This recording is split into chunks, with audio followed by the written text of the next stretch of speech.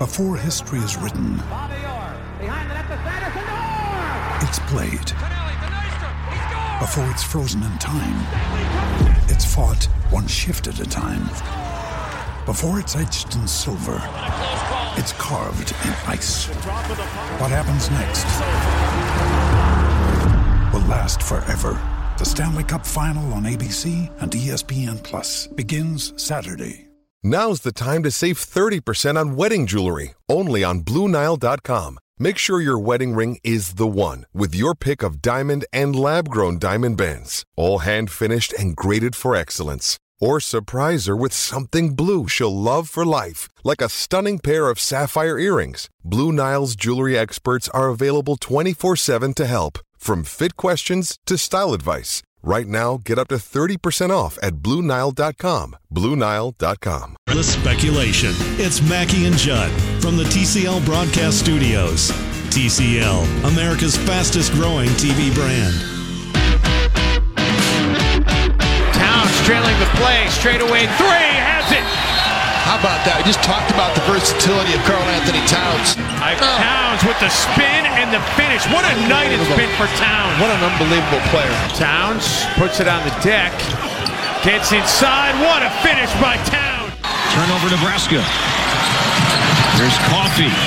Coffey lays it up and in. McGrayer off the glass. That's Coffey, beg your pardon.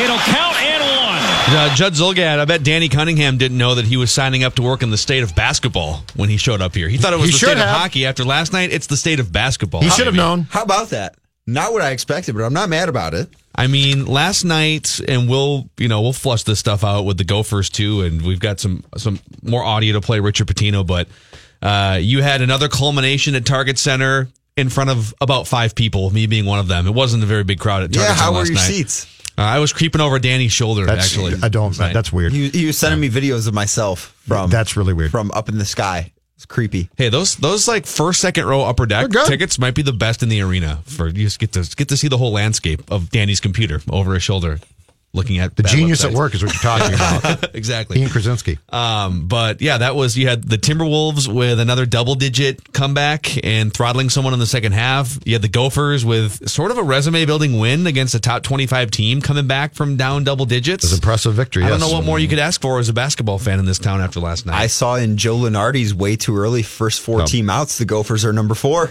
Wow. There's a chance. Why is he doing that right now? Doing what? I'm just saying they could. No, I'm not criticizing you. They could be in the Final Four in Minneapolis. It could happen. I love that the bracketologist never sleeps. The calendar just turned. Were you December. drug tested, Danny? No. They could be in the final. Were you? I know nothing about them. At the Star Tribune, back in the day, I was, but did you ever fail one? Not here. No. I never failed a drug test. No, a beer test I would fail miserably. But a drug test I did not. Succeed wonderfully. I've never taken a drug test. Never once. Even like in college, playing football. You never peed a cup? No, I've never been drug tested. You played sports. But it's random, and I never got selected.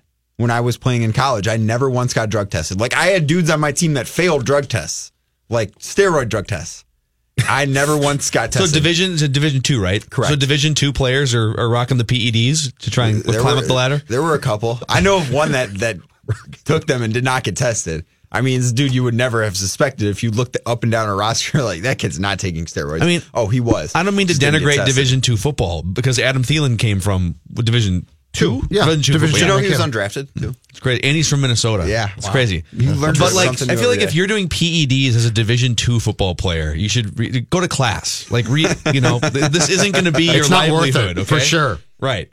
So on the Timberwolves last night, we're seeing a trend now, first of all, of everyone loves each other.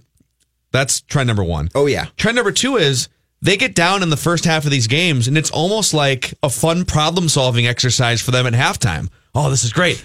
We're down to the Tony Parker Hornets at halftime. How weird was or in that, this case, by the way? they actually tied it right before halftime, so they made the comeback in the second quarter. Well, they were down by 2 at halftime, so they were still losing, but they were down by 15 in the second quarter. It's like, all right, well, we're winning, but let's just see how far we can push this. Mm-hmm. Let's see what the limit is for us. Let's see how deep of a hole we can dig. And last night was a metaphor for their season so far. Because they found themselves out of that hole, and they have found themselves out of the hole that they dug earlier this season. They're above 500 for the very first time on the year. Now, after 25 games, 13 games in, they were 4-9. It's remarkable what they've been able to do over this past 12-game stretch with, yes, 10 of them were at home, and the 2 road games that they won weren't exactly against good teams, and they don't have a good road win yet on the season. They beat the Cleveland Cavaliers, who are 4-19, and the Brooklyn Nets, who are 8-18 on the road. Those are the 2 road wins, which nothing to write home about. We'll see what they can do this weekend, but they've played really well. They've been a good team. Their net rating the day they traded Jimmy Butler, November 10th, was minus 7.2, meaning they were getting outscored by their opponents by 7.2 points per 100 possessions. After last night, for the season, it's now a positive. That's amazing. But last night too is the template blueprint that you want for this team, right? Because other than last falling night, and no, but I'm saying blown the out fourth quarter of last night is the template, yes. which is it goes through Cat. Everybody else, you know what? Andrew can pop up and have good games. Covington, I appreciate, and I think he brings a lot. But when we were talking about this team ultimately being as successful as possible a few months back, we brought this up, which is this has to begin with Cat. It's got to go through Cat. And so last night, what they did is exactly what this is how this team is ultimately going to be its most successful, which is Karl Anthony Towns becomes your key cog. And you're 100% right about that. Manny and I, when we recorded Raised by Wolves earlier today, I asked him the question, if you get that from Cat consistently, which he's been far more consistent giving that type of effort on the offensive end, and defensively he was great last night too, and he's been really good since the trade. But if you get that from him and Wiggins on a nightly basis, what does the ceiling for this team become? What are the goals for this team? Like, how far can they go? Because what they are right now is not what they were last night consistently, because you don't get 26 points from Andrew Wiggins all the time. You have not gotten good defensive effort and him being locked in on that end consistently, which the past 2 games he has, and we've seen plenty of times throughout his career where he'll have 4 or 5 good games and then 7 or 8 bad ones. Yeah, sure, that works too. But it's whatever they put on the floor last night, if you can get that consistently from them, they're a very good team and someone that you're not going to want to play come playoff time. And I know you brought up Covington too.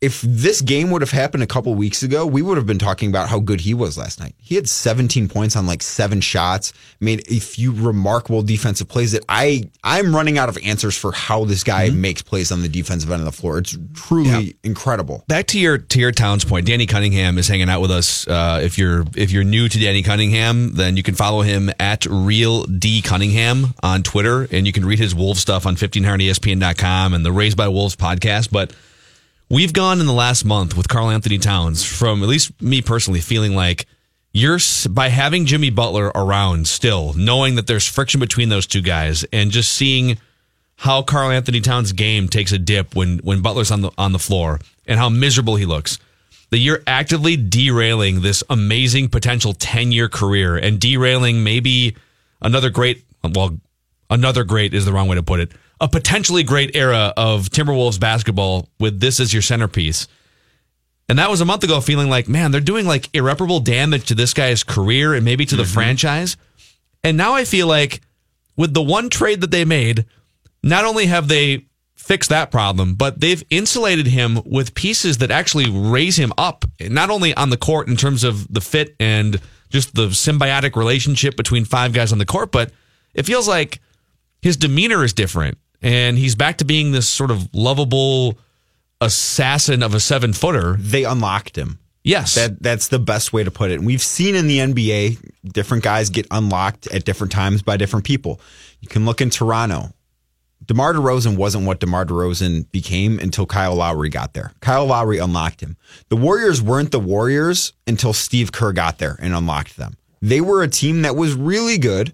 They made it to the Western Conference semis one year, lost in the first round after they won 50 games the next year. Then Steve Kerr gets there and he unlocked them.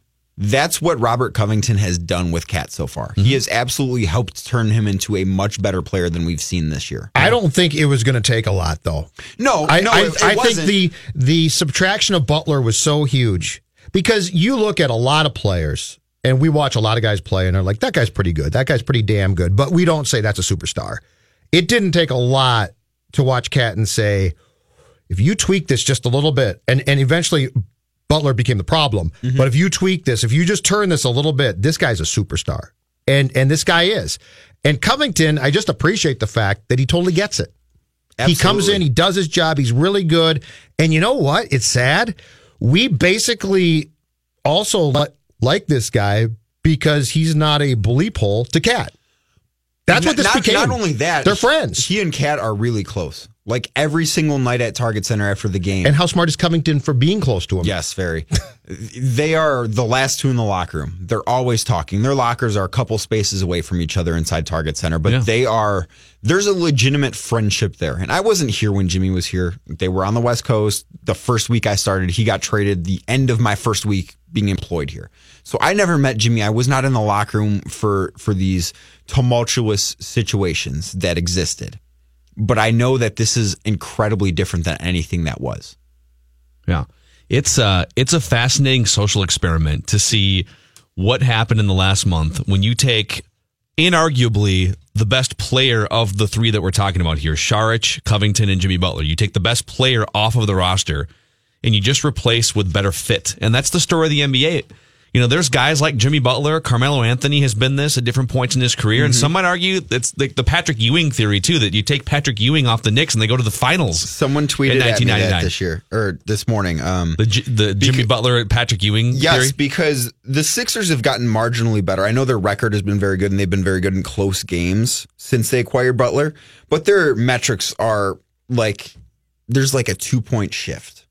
Where they've gotten worse defensively too, haven't they? Yes, they've gotten better offensively, and their net rating when they acquired Jimmy was actually in the negatives. Also, it was like minus 0.9 or something. It was almost -1, where the Wolves were at minus 7.2 when that happened. I mean, in baseball, you want. Like, I always compare to baseball, probably too much because baseball is my first baseball love sport. Guy, yeah, it's your sport. But in baseball, you can literally put 25 guys, 25 cabs. The chemistry rarely matters. I mean, it matters to some extent, but if you got a lineup of 9 guys, you know, as long as you get some speed here and some power and some on base, if a couple guys hate each other, it's really not that big of a deal. They go up, you knock the dirt off your cleats, you take a swing at a pitcher. It's an individual matchup sport. But in basketball, if there's not chemistry, you would that's why when you put together teams like the 2008 United States Olympic team, or was it 08 or 04? The team that tanked 04 with young LeBron James. They didn't play LeBron and Carmelo and Wade. They just had him sit the bench. But it was still it wasn't the best players in the NBA because a lot of those guys sat out. I think Kobe sat out. But it was like the second tier players in the NBA. But if it's not a fit, if you don't have some guys that don't need the ball all the time to complement the guys that do, and you get some defense over here, and now you looked at that roster for a long time and you said, well, Butler needs the ball all the time, Derrick Rose needs the ball all the time, Jeff Teague needs the ball, like 6 guys who need the ball all the time. Yeah. Now you look and you say, oh, okay, well, Saric doesn't really need the ball. He can slash and he can get his points and get his action in off the ball. Covington, you don't run plays for Covington, nope. Right? And those guys understand that. They're fine with that. And it fits so much better with the guys who do need the ball all the time. Jeff Teague looks better because he doesn't have Jimmy Butler next to him. And the one thing that you're spot on about that is watch how little Robert Covington ever dribbles. He'll dribble the ball up the court from time to time, depending on the unit that's out there. Like if Rose is the one on the floor at the time and Covington's out there and Rose is already down the floor, Covington will be the guy that brings it up. But when they're in a half court set, he almost never dribbles. He's catching the ball, he's shooting, or he's passing. He knows and he makes his decisions so quick. And there's one thing I want to explore with him is the San Antonio Spurs have a half-second rule, where when you have the ball on the perimeter, you have a half second once your fingers touch the ball to decide whether to pass, shoot, or drive. Brett Brown in Philadelphia was an assistant in San Antonio for like 12 years before he got the job with the Sixers. So I'm thinking that there's some correlation there that he had that type of rule because the quickness that both Covington and Saric have in their decision making is incredible. And that's really helped out this team on the offensive end. Yeah, it's amazing. So, man, it's a must watch right now. I just can't believe they're fun to watch. It's really weird in this town. Did you stand up and clap when Okogie stood up and unzipped his warm up last night, or were you gone already? I was gone by then. Oh, yeah, you missed it. I got to be honest. Standing O? It was. Did Josh come in and get to play, and people were all excited? He got a minute 31 of burn last night. When they went up by 12 points and 3 minutes to go, I went across the street to Kieran's to watch the rest of the Gophers game, which was a great decision, by the way. You missed a Kogi. You can't be driving that train and not watch them play. The Kogi watch. Right. It is constant. Hey, I was ready for it too. What can people find from you, Danny Cunningham, on 1500ESPN.com right now? Oh, so tomorrow we're gonna have a mailbag going up. Last night we have the final thoughts from the game that really is a metaphor for the season. And the one thing I think I found the most interesting from the locker room last night is Andrew Wiggins used the word happy in a quote. And to describe himself? No, the locker room. Okay. And they're in a much better place right now than when they went out west a month ago. And I think that's something huge to watch. Awesome. And you can find Danny with Manny Hill, also Dane Moore, part of the Raised by Wolves podcast on a weekly basis. Subscribe anywhere you would find podcasts. You can also just find it on 1500ESPN.com. The Twins just added a power-hitting infielder. I don't know if it's official yet, but you and Chip talked about that. We can touch on that again before the hour is over. Jason Stark is going to join us to talk about what he's hearing about some major changes baseball might implement, maybe even for this upcoming season in the football hour. But let's talk about Toyotathon going on right now on the corner of 694 and Brooklyn Boulevard. Luther Brookdale Toyota with some incredible deals right now on model year 2018 and 19s. So go in. They're open until 9 o'clock tonight, and Toyotathon is the best sales event of the year, the biggest sales event of the year as well. So it's good timing. You're looking for holiday gifts for loved ones. You can get 0% financing for 60 months on a 2019 Highlander and also a 2018 Tundra. And how about this? $750 lease cash or $500 APR cash on a 2019 Toyota Corolla hatchback. Let's see what else here. $1,000 APR cash on a 2019 Tacoma. And customer cash offers on 19 different Toyota models. Again, 694 on Brooklyn Boulevard. And the website is very easy to remember. It's LutherBrookdaleToyota.com. Mackie and Judd. Don't go anywhere. More Mackie and Judd coming up next. Gentlemen, to the medicine cabinet. On 1500 ESPN. Mackie and Judd are back. I have indeed been uploaded, sir.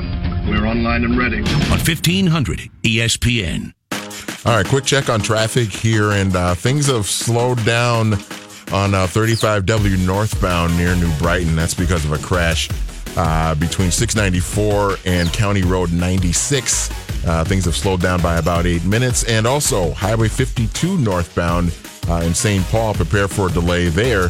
It's between Plato Boulevard and 94. And we still have that closing up in Anoka on Highway 47 between Pleasant Street and Garfield Street West. Both directions on State Highway 47 are closed. They are repairing a railroad crossing. McBrayer up top for three. Big time shot there for McBrayer. The second made three for the Gophers tonight. Murphy kicks it out. Coffee for three.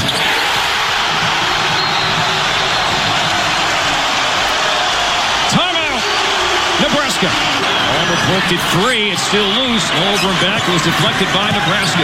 It's Coffee. 2 more. A career high 32 for Coffee. Have you been in a more emotional game than this one? I've not. I'm proud of him. You know, to do that when you lose your mom at this age, it's really, really hard. So I'm proud of him. Dude, what a man. That was something by the Gophers last night. Nice comeback, yeah. And, sure.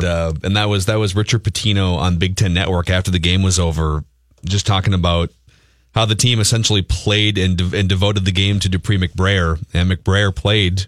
I mean, he's a kid, man. He's 20 years old. Yeah. You and I lost our mothers in the last year. The fact he played adults. is incredible. And and I'm guessing that the team was a little extra fired up, especially in the second half when you see your teammate over there who's grinding this thing out. That's where sports is great. This is where sports is great. Like, we can talk about and dissect things and complain and moan and talk about quarterback play, blah, blah, blah, blah, blah. But a night like last night is fantastic. Yeah. The kid plays through that, and he wasn't great. But you know what? He played. He just played and hit at least one, if not two, key shots. Mm-hmm. And that is where sports is special. And you know what? Because I was there too, Judd, and that crowd, even though it was 8,500 people there? 9,000 plus, they announced. Yeah. It probably is more what you just said. But it's like, it felt like it was a packed house. Yep.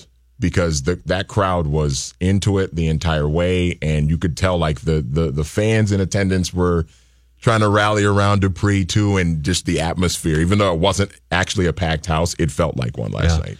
I mean, we hear stories, so Brett Favre lost his father in 2004. Mm-hmm. And I'm not trying to minimize when you lose a parent, it doesn't matter if you're 60 when you lose your parent or if you're 15 and it's unexpected. I mean, it's not easy. But if you're Brett Favre and you're 30 or 32 years old or however, I think he was probably 33 or 34 years old when he lost his dad, and you've got a support system, you've got a wife, and you've got kids, and it's different. When you're in college or younger and you don't have that same support system necessarily, or you're not as mature, you're not in your 30s, you don't have the world experience. And she was 58. I mean, 58, and she was she in New York City? Yes, but he's a Harlem kid, right? Yeah, but she told Pitino in the spring, I think, that she was retiring from her job at Rikers as a security guard, and that she was doing so she could come here and watch her son play more. And then she had a stroke at some point after that, and the diagnosis of cancer came out. So, I mean, this was a person who months ago was 58, alive, vibrant, and so it's really sad. Yeah. But for him to play and for the crowd, as you said, to rally around him like that was really inspiring to see. It was very cool. Yeah. As far as just a resume win for the Gophers, it's a ranked opponent. They were ranked 24th. Nebraska was going into that game. Ken Pom has Nebraska 24th even after the loss. So Ken Pomeroy, if you're Ken Pomeroy, you could just go and look and see essentially strength of schedule, and it's a little bit like combining all of the various RPI and BPIs, and I don't even know what all the measures are now. Sounds like dietary supplements. But it'll show you quality of opponent, and this was the best opponent the Gophers have faced all year. And they won the game. Now, they have to play a little better on the road and figure that out. But if you can start to stack home wins and wins against top 25 teams, you're going to have to get a road win at some point, or at least a couple of them, even if it's not impressive. But that's the type of win where when the season's over and they're probably not going to be a shoo-in for the NCAA tournament, they're almost certainly going to be one of those bubble-ish teams. And you start to look at resume versus resume, a win against a really good Nebraska team is going to matter here in about 3 months. The Amir Coffey that showed up last night, if that kid shows up consistently and plays, they'll be fine. 32 points. He was great last night. But why? Okay, it's you and I were talking off the air, and you brought up the Andrew Wiggins comparison. And I don't know. I don't correlate them. I don't think it's apples to apples, but plus Wiggins was the number 1 overall pick, and Coffey, Coffey will be lucky if he's drafted. Yeah, I didn't say it's directly the same. Coffey does that 4 times a year. Play the Pitino clip, and he brings this fact up. Before the game, I said, I'm sick and tired of going into every game, and they talk about Murph for us, and then they talk about all the potential pros on the other team. When are they going to start talking about you? And that's on you.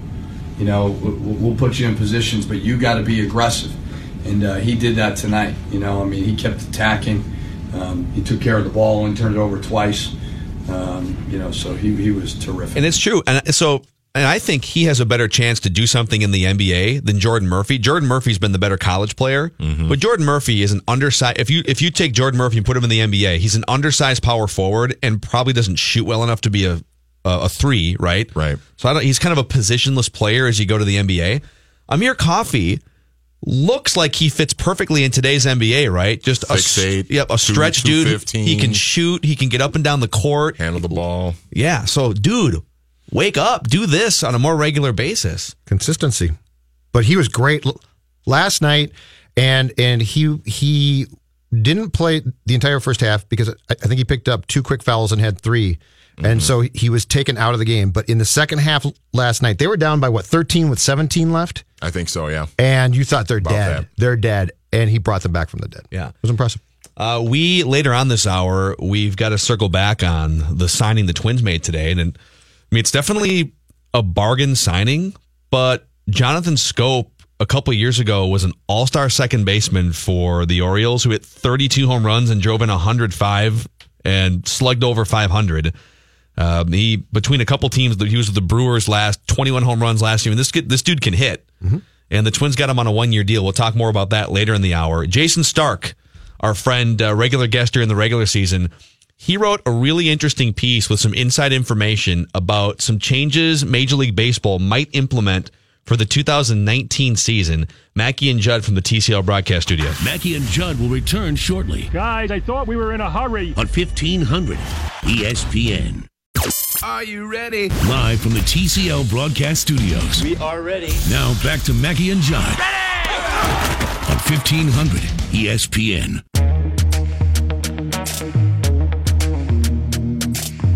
Mackey and Judd in the TCL broadcast studios, and we will get back to this Twin signing. The Twins have picked up a second base, and we assume he's going to play second base. Jonathan Scope. He hit 30-plus home runs for the Orioles a couple years ago. Bounced a couple teams last year. Wasn't quite as good offensively. 21 home runs, and his OPS dropped drastically. But he's in his prime. He's one of the best hitting middle infielders in terms of power you're going to find. It's a 1-year, $7 million deal. We'll talk more about it later on this hour and the football hour coming up. But Jason Stark from The Athletic and a regular guest during the season on our show, Mackey and Judd, you wrote something for The Athletic that piqued our interest. It's something that we had kind of touched on throughout your appearances with us, and I'm just going to pick a sentence and then let you expand on this. At last month's owners' meetings, baseball's competition committee gave the commissioner strong backing to try to put something in place to limit shifts, according to sources who spoke directly with members of the committee. So what are we going to do? Are we going to have like just umpires with tasers? If you're a shortstop and you go out past second base, they just tase you on the spot? What's going to happen? Do you know, Phil, I thought I asked every possible question about how this would work. I never got to the tasers. Joe West with a taser. You know this. And TV ratings would go up. Yeah, what could possibly go wrong there? Enforcement is going to be fascinating if they do this. It's one of the many, many, many questions that I had, that a lot of people had from me, that I can't answer and they can't answer. They don't have specifics of how this would work. What they talked about, from what I was told, is just making a rule that says 2 infielders on the left side of second base, 2 infielders on the right side of second base, and they'd figure out the rest as they went along if it ever happens.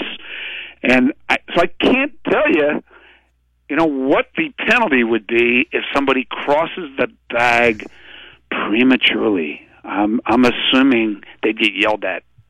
Da-da-da-dun.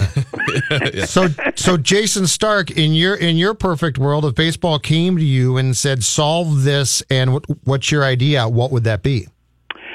Yeah, this is not my idea. This really is Rob Manfred's idea, and then the competition committee got on board. Here's what I would say about it. What they're looking for is more action, right? More guys run around the bases. Mm-hmm. And, we did some studies, and this would accomplish that. The batting average on ground balls and short line drives into the shift would go up to 50 points. So that's not nothing. But here's what we don't know is everything else. We don't know what else would happen. You just talked about Jonathan Scope. If Jonathan Scope comes up and there's a runner on second, would he look at that big hole that didn't used to be there and think, you know what, I'm not so concerned about launch angle. I'm just going to try to hit a ground ball through that hole. Yeah. They don't know the answers to this. Would thinking change? Would swings change? What would change? We just don't know. So here's what I'm in favor of. Change. I'm in favor of the sport being open to trying stuff to create a more watchable, action-packed product.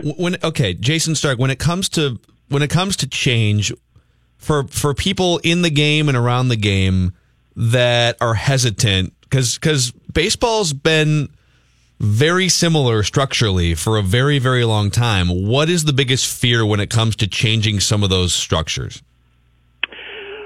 I'd like to ask you that. The culture of baseball is anti-change. The rules of baseball, I don't know. For some reason, people look at them like the 10 Commandments etched on Moses' tablet. And I'm not sure how that it came to be, but it's not like that in the other sports. The NFL and the NBA make changes all the time. to try to help offense. Offense is up. People like it. They watch it. Nobody questions it. Yep. But in baseball, you can't mess with anything. And that's the culture that has to change. Whether this is the answer is for way smarter people than me to figure out, but this is a potential answer. Jason, is that still true though, or do we assume it's true? Because so much has changed in thinking in baseball and contracts and executives, right? So we are seeing an evolution and a change in those who run the game and potentially those who love the sport. So is it true that change isn't possible, or do we just always operate under the assumption that stodgy baseball people won't allow for change that actually we could do? Judd, what a great question. Thinking has changed. The style of play, the style of coaching, the style of managing, all that has changed. But it's so hard to get the rules to change or the culture to change. And, I think we're in a climate now where, in some ways, that's worse than ever. The owners and players, the owners in the union would have to agree to a rules change. And would they even agree on what Starbucks to go get coffee to talk about right. it? That's where we run into problems here. I think there are a lot of people who are open to change. Actually accomplishing the change, that's been really elusive. Yeah. It's if you reflect on the various sports, what are the peak years of interest, or the years that we remember the most, or the eras that we remember the most? And it's usually when individual players are pushing the boundaries of records. So in the NBA, the last few years, you've got Steph Curry and Klay Thompson shooting three-pointers at a level that no one's ever seen in the history of mankind. I mean, these dudes are pulling up from 40 feet away from the hoop as if it's a layup on a fast break, and they're cashing shots from close to half court. And we're seeing records broken. In football, Pat Mahomes has like 40-plus touchdown passes for the Chiefs this year, and we have a month to go in the season, and nobody's talking about, whoa, we need to make sure that Pat Mahomes doesn't throw too many touchdown passes.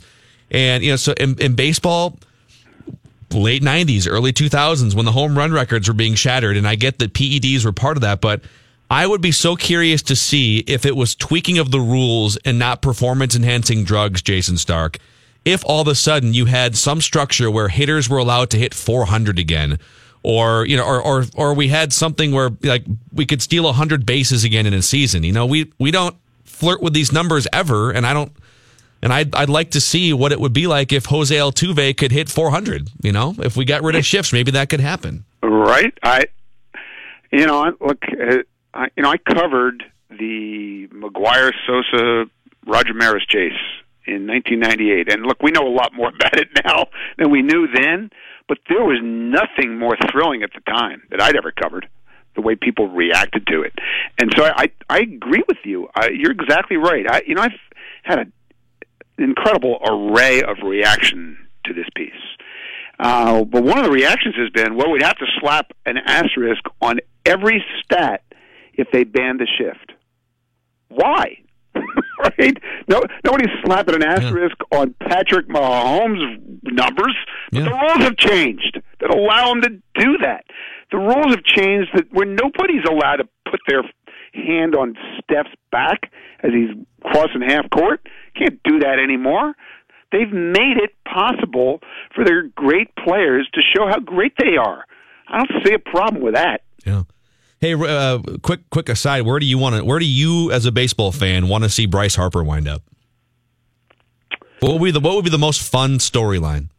Okay, so you're asking me regardless of where he's likely to end up? Well, let's inject a little bit of realism. A little bit. Like he's not going to the Marlins. He's not going to play for Derek Jeter. Well, you could say Twins. Marlins.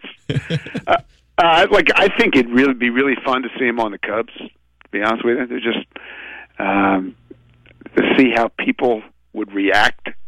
But the cool thing about Bryce, I think, is he hasn't had the kind of career we thought he'd have, but he is one of those guys with this little aura over his head where every time you see him on your screen, you think, I better watch this. I might see something cool. Yeah. And that's his greatest selling point. So you put him on any team, and you still have that. I just like him to actually be that player instead of that player in theory. Are the Mets genius or crazy? No, they're because they are definitely flying in the face of a popular belief of how you build a baseball team in 2018 into 19. Yeah, to go trade for a guy who they're then going to have for his age 36 through 40 season is a little out there. I will mention that the GM used to be the agent of that player, Robbie Cano, and knows everything about him. Everything he brings to the table, how they think he's going to age, what happened with his PED suspension. It's hard to ignore that part of it. No, they had no interest from 28 other teams, but it's kind of fun that the Mets are trying again. Don't you think? I give the guy a lot of credit that he walked in the door. He's trying.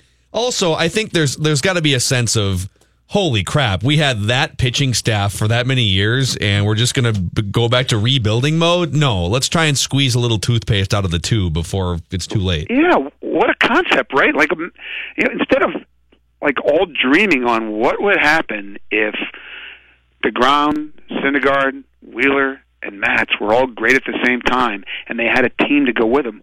Why don't we have a team to go with them? What do they think of this stuff? Yeah, Manny, go ahead. Jason, so the Nationals go and get Patrick Corbin and give him 6 years, $140 million. I can't imagine we've ever seen a pitching rotation that is this expensive now. Are the Nationals, are they going to still be in a position where they can contend now? I mean, they're losing Bryce Harper and they go and get Corbin now, but is this going to be, is 2019 kind of a make or break year for Mike Rizzo in that front office?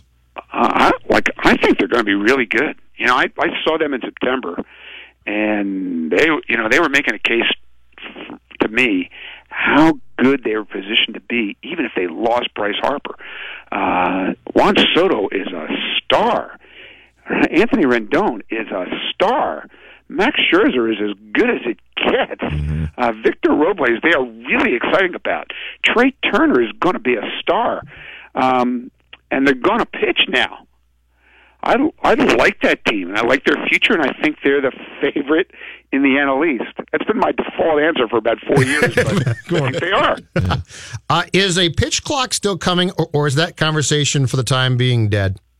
That's part of the shift conversation. I think that's the most likely change to happen in the sport between now and opening day because baseball has all the leverage.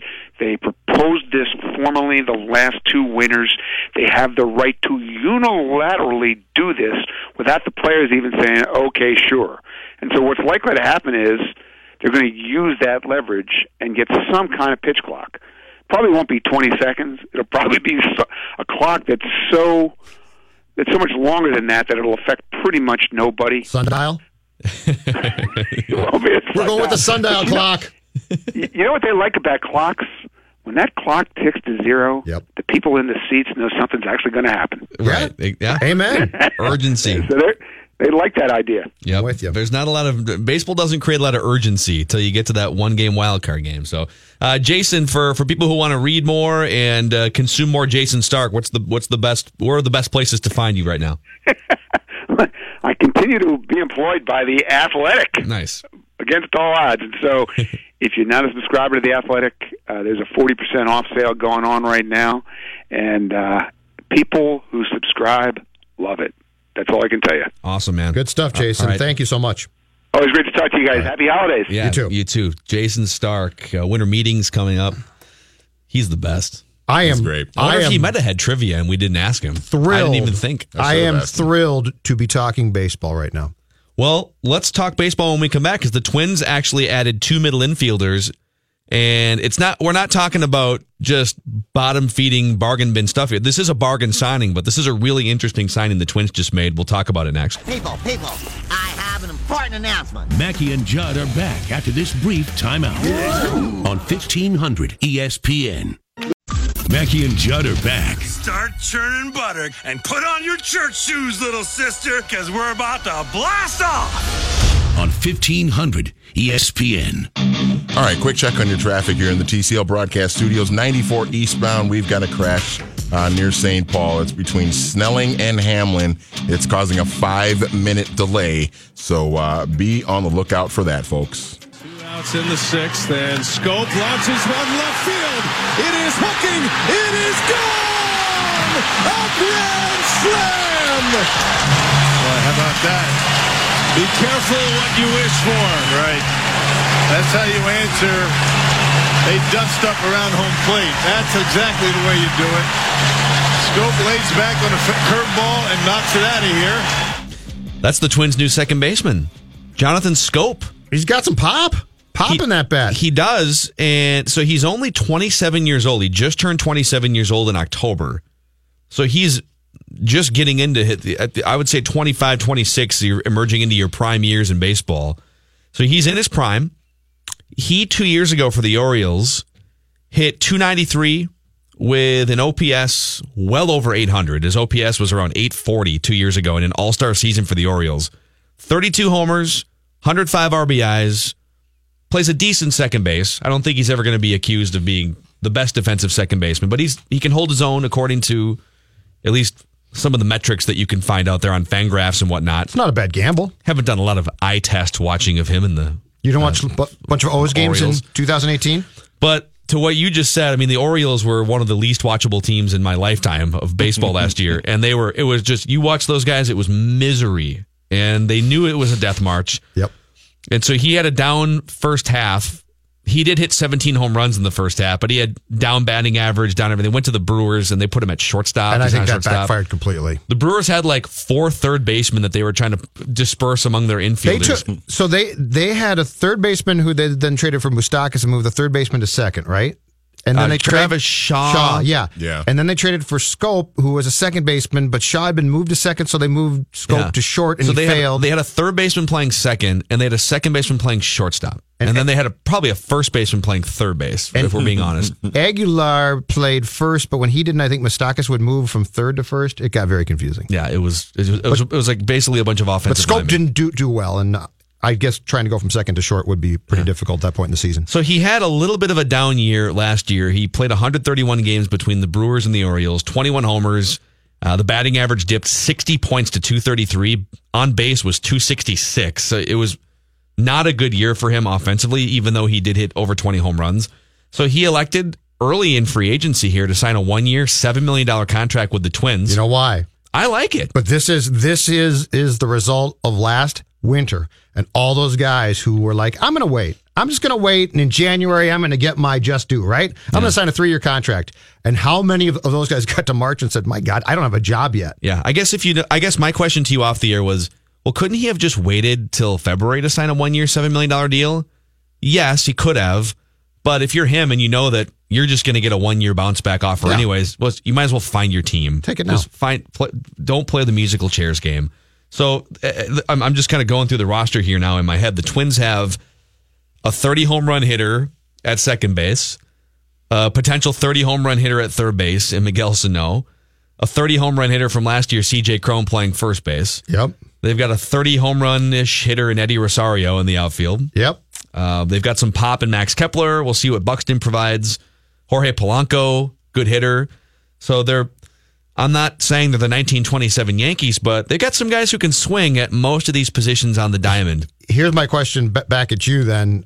Going through that, at first, second, and third, what type of gloves do you have at those spots then? Not the greatest ones. I don't know. Can Derek hear us in there? Thumbs up or thumbs down? CJ Cron is a defender at first base. Nah. Yeah, okay. So second base, he's not Joe Mauer. So second base, and here's what concerns me. Cron at first base, the one thing that Joe did brilliantly was scooped Polanco's throws. That's true. And Sano's throws. So now if you've got the first base box seats, all of a sudden you're getting baseballs. Getting a few souvenirs. You're getting baseballs. You extra souvenirs during the season. Hey, Joe used to catch that. I just got hit by a baseball. They've got, right-handed power, too. Miguel Sano, Schoop's right-handed. I believe CJ Cron is right-handed as well. No, he's a switch hitter. Isn't he a switch hitter? No, he's right-handed. I'm drunk. I can look it up in Baseball Reference before I can tell you. I think he's right-handed. But this also buys them time. So because the question was, is Polanco going to move to second base, and then you bring a shortstop in? But so now you've bought time for Royce Lewis to do what he needs to do in the minor leagues in 2019, and you can call him up whenever you need to. You didn't lock into a multi-year deal. Yep, Nick Gordon. I like the fact that they're going to make Nick Gordon and Royce Lewis earn spots on the Major League roster as opposed to rushing them because they just don't have any other options. You're correct. C.J. Cron indeed is a right-handed hitter. Okay. Let's take one Twins call here before we get to the football hour. 651-646-8255. Ted, what's going on, man? Hey, guys. Just listening to your thoughts on Scope here, and I guess I don't hate the signing, but I don't understand it. He's not an on-base guy at all. The rest of the lineup has no on-base skills, and yes, he's 27, but it's a one-year deal, so the age really doesn't matter at all. Essentially, they signed a little bit worse Brian Dozier if everything goes well. If you're doing that at the beginning of the off season, where was your work on Jed Lowry, some of the guys on the other side like Iglesias or something like it? It's not a bad move. It just seems weird to prioritize this now as opposed to settle on this guy in March. Yeah, no, Ted, those are fair points. Thank you for the call. Couple responses to that. The Brian Dozier thing was dead when they traded him. He wasn't coming back. I don't think he wants to play for Thad Levine and Derek Falvey. I think he feels burnt by them not engaging in contract extension discussions, and I think he feels burnt by them waving the white flag at the trade deadline twice. And we're okay with that. Yep. And so, the Brian Dozier relationship came to an end. On Jed Lowry, so Jed Lowry is in his mid-30s, and Jed Lowry has had a really steady career for about 10 years, and then had this pop-up 1-year blast off with the A's last year where he hits a career high in all these productivity areas. Would you rather overpay for a guy's career season when he's 34 years old, not knowing, by the way, if he even wants to play in Minnesota, which is another factor, or would you rather buy low on a guy who was an all-star? I get he's not an on-base machine, but the guy who was an all-star 2 years ago hit 30-plus home runs, and you might be able to cash in when he's trying to build value. I like that concept better. I like Route 2 more, but I also would say this. The Twins aren't going to build a roster this winter that's going to be about 2 years from now or 3 years from now. This is all like temporary holding places, right? Like Gordon's going to come up. And so I think in their grand plan, if they can get a bounce back from a guy like Scope in 2019, that's fantastic. But I don't think the plan is, okay, he's going to bounce back and then we're going to give him a long-term contract to stay here. It's sort of a trade-off type of deal for both sides, Scope and the Twins. Very quickly before we break here, should they have gone after DJ LeMahieu? He's a little bit older. He definitely gets on base more. Better better with the glove. What's his contract probably, like? He's a free agent. He's a free agent, yeah. Yep. I'd say no, because you're trying to basically get guys to hold for a year and then be replaced. I don't think this is about the long term. I think the long term plan is Gordon. Well, they like Gordon and Lewis as their 10-year infield, right? I'm fine with that. Yeah, so DJ LeMahieu, I'm guessing, is gunning for a multi-year contract because he's not coming off a terrible season. And so the Twins probably figured, we need a middle infielder, but we don't want to lock someone up for multiple years because that's where Nick Gordon and Royce Lewis come in, and Jorge Polanco is part of the future. Sure. And so the conversation could have been as simple as, hey, DJ LeMahieu, we like you better than Scope, but we like you on a 1-year deal. And he's probably saying, I'm going to sign for 3 years somewhere. If Eduardo Escobar could sign for 3 years, then DJ LeMahieu can sign for 3 years, right? So it's kind of fun to talk Twins, hot stove before the winter meetings. Activity all across baseball. It's been a long time. Yep. But let's talk some Vikings. Vikings and Seahawks coming up Monday night. I was actually on the afternoon show on ESPN Seattle a little while ago, and they wanted the lowdown on the Vikings. All sports station? Yeah, nice. Okay. Just, I told them I don't have a whole lot of positive things to say about the Vikings right now. Got to be honest. But we'll do that. We'll also talk to our friend Tom Pelissero from NFL Network. Football Hour coming up. The Mackey and Judd Show will continue in a moment. So long, losers! On 1500 ESPN.